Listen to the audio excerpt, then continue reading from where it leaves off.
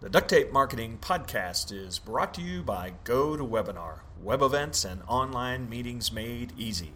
Visit gotowebinar.com and start your free 30-day trial today. Hello and welcome to another edition of the Duct Tape Marketing Podcast. This is your host, John Jantz, and my guest today is Brian Solis. He is the principal of FutureWorks and author of Putting the public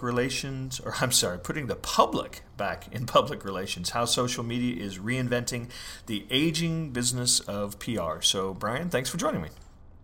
Hey, thank you for having me on. I appreciate it. Well, we've had trouble getting together. I know we're both flying around talking about all this stuff, social media and PR, and that's a good thing, but sometimes it's hard to make connections, isn't it?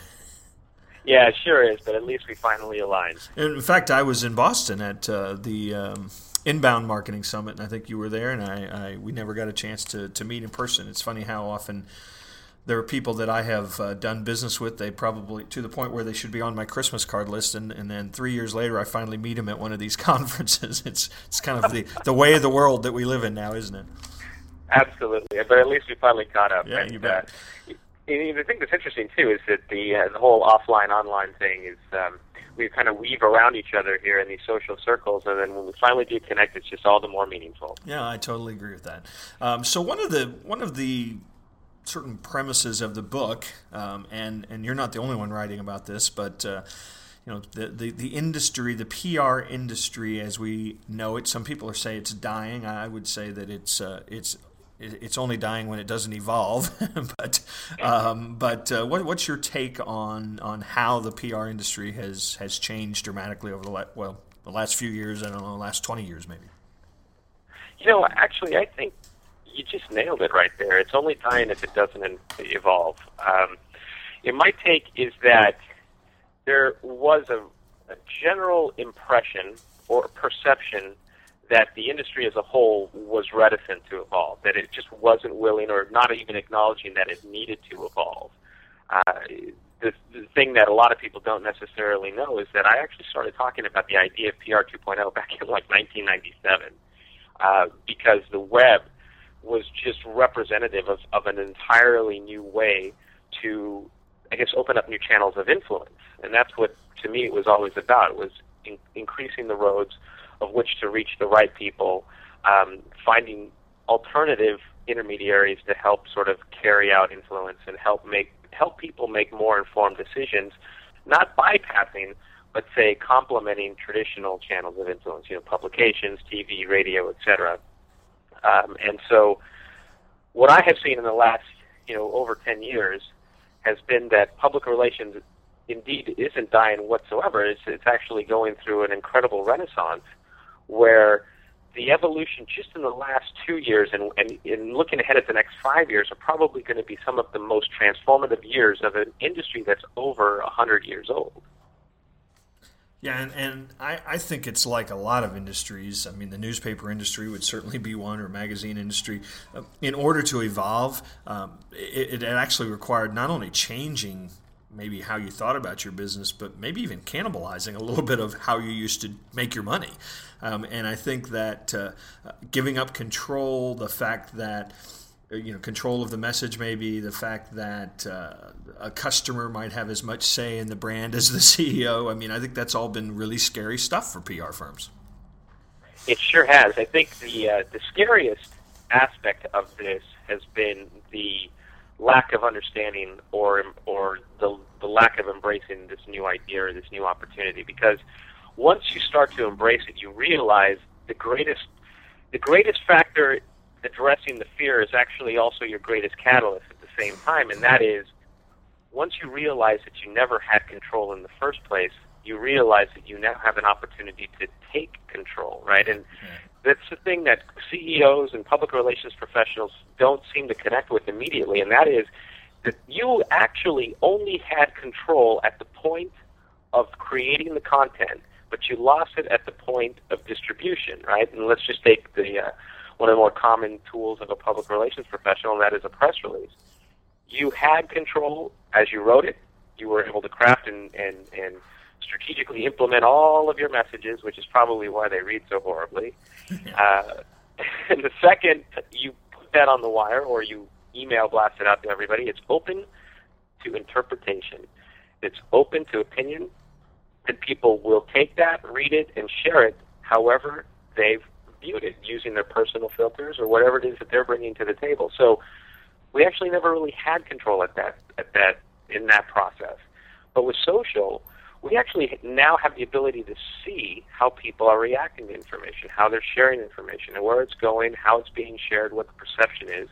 And with that real-time access to just incredible and rich information, we can actually start to not just monitor, but help shape and steer how it travels. Yeah, and I think that there are a handful of PR firms or even PR departments inside of large organizations that really got that early on. But I think, unfortunately, the majority, I always said to PR folks, hey, social media is your golden opportunity to take the message and the budget back from the marketing and advertising folks. And I think that's, I think ones that really embrace that, I think absolutely did that. That's, social media really should be in the realm of PR, in my opinion. Yeah, in fact, if it's, what's that saying? An idea is only as valuable as how it's implemented. Right. And that's exactly why this is such a great opportunity for public relations. In fact, it's not just about, and this is why we called the book, Deirdre Breckenridge and I, who is my co-author, we called the book Putting the Public Back in Public Relations for a very specific reason. It's to get the PR industry to stop thinking about itself as PR. When you say PR, you start to think about publicity. You start to think about crisis communications. You just start to think about these things that don't necessarily humanize the process. And when you're putting the public back in public relations, you are genuinely saying, I understand that I'm actually talking to people that have real-world needs, that have real-world filters, that have challenges that need to be addressed, and what am I bringing to the table that's going to help them do something better than they could do before they met me? And so that changes the entire process of influence, and so much so that public relations now has an opportunity to expand its wings beyond just PR. In fact, it's very interesting models for hybrid that are taking place in the sense that I'm working with interactive, I'm working with advertising, I'm working with marketing and branding, and to the point now where you'll see for 2010 for me, I'm actually going to slowly expand, well, hopefully not slowly, maybe more rapidly, expand my role out in the marketing industry, marketing and branding industry. And one of the things that I've just announced today is that I've dropped PR 2.0 from my blog. And it's now just more generalized strategic marketing and branding, because that's the direction that public relations is going. Somebody has to be a resource to the entire organization as it socializes. Yeah, that is the tough part about social media, I think, for a lot of organizations, is it's sort of the umbrella that touches everything now. And so, what department does that neatly fit in? Probably nothing. Exactly. In fact, it's like saying who owns email, right? It's the only department that owns it really is IT, as they set it up. Yeah, really. But every single department uses email, and in social, right, we tend to dump it into one bucket, and that is, all right, the company's on Twitter, the company's on Facebook, we're creating these fan pages, we're creating these profiles, yet in all reality, it's much more segmented than that. If anybody does this, let's say a 30-day listening program around keywords, you will see that the results that you come up with, if you expand your search across the social web, if you pay close enough attention, they will neatly, almost always perfectly align to the divisions of your organization: customer service, public relations, development, HR. And it's fascinating in that sense, because what it gives you then is clarity. It gives you a sense of purpose and opportunity. So that way the organization now has a very structured approach to how it's going to embrace and leverage social. Because it's not just about any one department just lobbing these, tweet grenades or status updates over to the general public. It's about connecting with very specific groups of people that need very specific types of information. I think it also shows you how interwoven all of those departments are to make up the total brand, though, doesn't it? Yeah, absolutely. I mean, absolutely. We've always known that, but boy, you sure get a pretty easy visual of that, don't you? So tell me this. I have two questions. Again, back to this whole PR firm idea. I mean, do companies still need to hire PR firms for media relations? I mean, it's awfully easy for me to now reach out and make a comment on the blog of the media writers, say, for Business Week, and build a relationship with them. Why do I need a PR firm now for that? I think the role of public relations is going to only expand in terms of what it needs to do today, right? I mean, influence doesn't go away. All it does is evolve. And so you do need a team of experts who understand how to carry what it is you do to the people who either reach those that you need to reach directly, so, intermediaries like, say, reporters and bloggers and analysts, et cetera, and as well as finding those tastemakers, or as Brogan would call them, trust agents, where they are and where they reside, so that you can make direct connections as well. The thing, though, is the varying levels of qualifications of public relations now. So no longer can public relations just rely on a press release and say this superfluous understanding of the value of that press release, meaning bullet points. Right. Public relations now, as a new qualification, has to totally breathe and live the value proposition of what it represents, meaning that if it's going to go direct to, say, that trust agent or tastemaker, the press release isn't going to work in that regard. Just the pure understanding of what it is they represent and how it is it benefits the person that they're trying to reach is what applies. And so that's actually one of the greatest challenges for public relations, because it totally blows up the entire infrastructure to support it, right? I mean, if you're an agency, you live on hours and billable rates. If you're in-house, you have definitely an entire platter of communication things you need to accomplish. So to take more time in order to embrace it at the expert level makes it a little bit more difficult, although it's what's going to be required in order to have a genuine connection with someone. Yeah, and I mean, I think that you're absolutely right, and I hear this from business owners certainly all the time.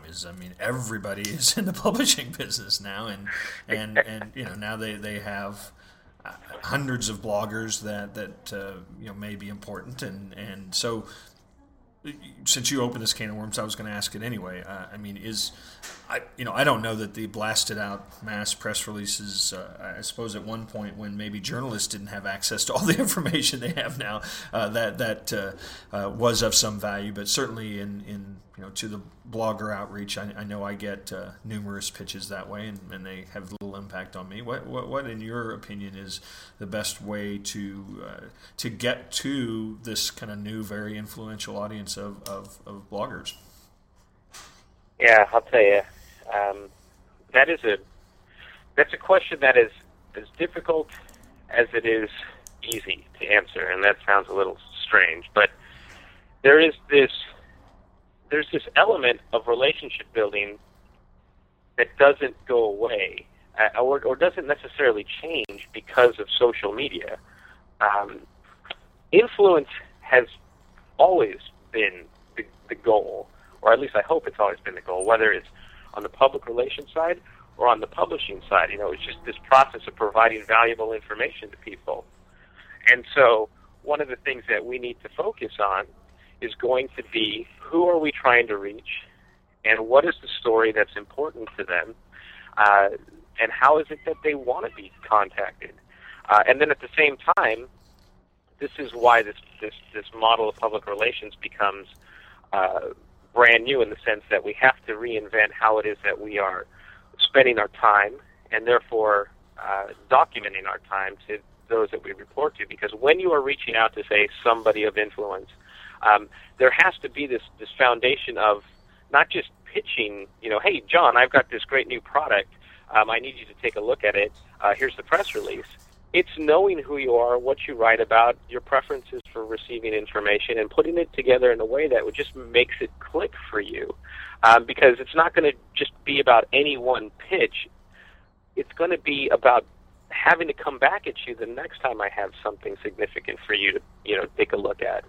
So it does take it from a one-to-many to a one-to-one approach, which hopefully injects a one-to-one to many type of outreach, because you reach a great audience. Right.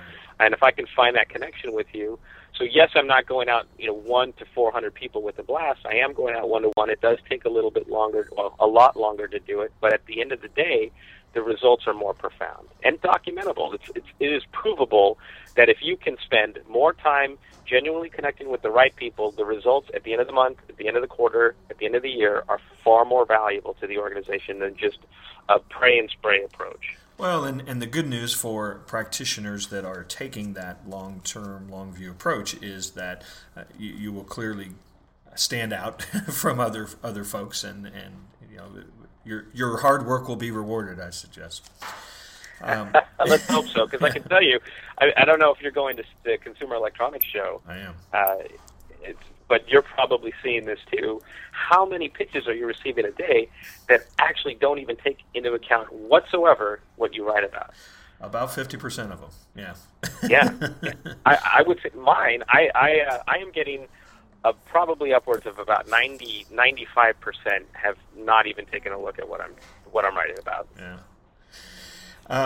Well, I want to end on one, and I think this will hopefully nicely tie together what we've been talking about. You do a lot of speaking, and you have a talk that you have given that you have titled On the Social Web, We Are Bound by Context and Not Relationships. And I find that really intriguing based on what we've been talking about, this relationship building on social networks. So help me understand a little bit of what the idea is of that particular topic. Yeah, that's actually that's a deeper discussion outside of the world of influence. This has to do with the human nature and culture and behavior of how we are engaging online as just human beings. This is a very powerful discussion in the sense that, in the days of instant messaging, let's just say, we were mostly embracing alter egos, and we were connecting with people that we absolutely knew or were related to, people we worked with, etc. Right. And that was the extent of our personal network. With social, over the years, as it's evolved, we are now becoming completely transparent. We are taking on our own persona online. And what started as connecting with people we know, we are now connecting with people that we don't necessarily know, but either respect, admire, and one day hope to know. And so therefore there's this aspect between relations versus relationships where social networking is linking us to people that we connect with intellectually, that we connect with emotionally, people that we align with in terms of their topics and themes. And so we might not necessarily ever have a relationship with them, but through this conversational and contextual interaction, we are aligned. Yeah, and I've been saying this for years now, that we've always had networks, right? We had churches and we had schools and we had communities of all kinds, but they were around place, and now they're around ideas. And I think, though, an interesting aspect, this is my theme for 2010, listeners are going to get tired of this, is that I think one of the greatest uses of social media, particularly for small business, is what it actually allows them to do a better job of offline and face-to-face. In other words, maybe in their community, they can find all the people that share this like-minded or share these ideas, but they never would meet. But they have the ability to meet because they happen to be in their town, and those folks they never would have met. Those are important people they should meet, and I think that social media, from a local standpoint and offline standpoint, really gives you the tool set to do that in ways that we've never had before. Absolutely. It makes the world a much smaller place, and it definitely humanizes the entire process, because what we're doing is we're connecting with people where they want to be connected with, and then hopefully, therefore, spilling over into the real world where it's going to have a much more solidified effect. Yeah. Well, Brian, thanks for taking the time to join us today, and I look forward to we'll have to grab a coffee or something a little stronger out in Las Vegas. Looking forward to it, and hopefully you'll have me back when the next book comes out in March. All right, absolutely. You can count on it, so let's just make plans. Excellent. Thank you so much. Thanks, Brian. Take care. This episode of the Duct Tape Marketing Podcast was brought to you by GoToWebinar, where you can increase your reach and have unlimited webinars for one low rate. Visit gotowebinar.com and start your free 30-day trial today.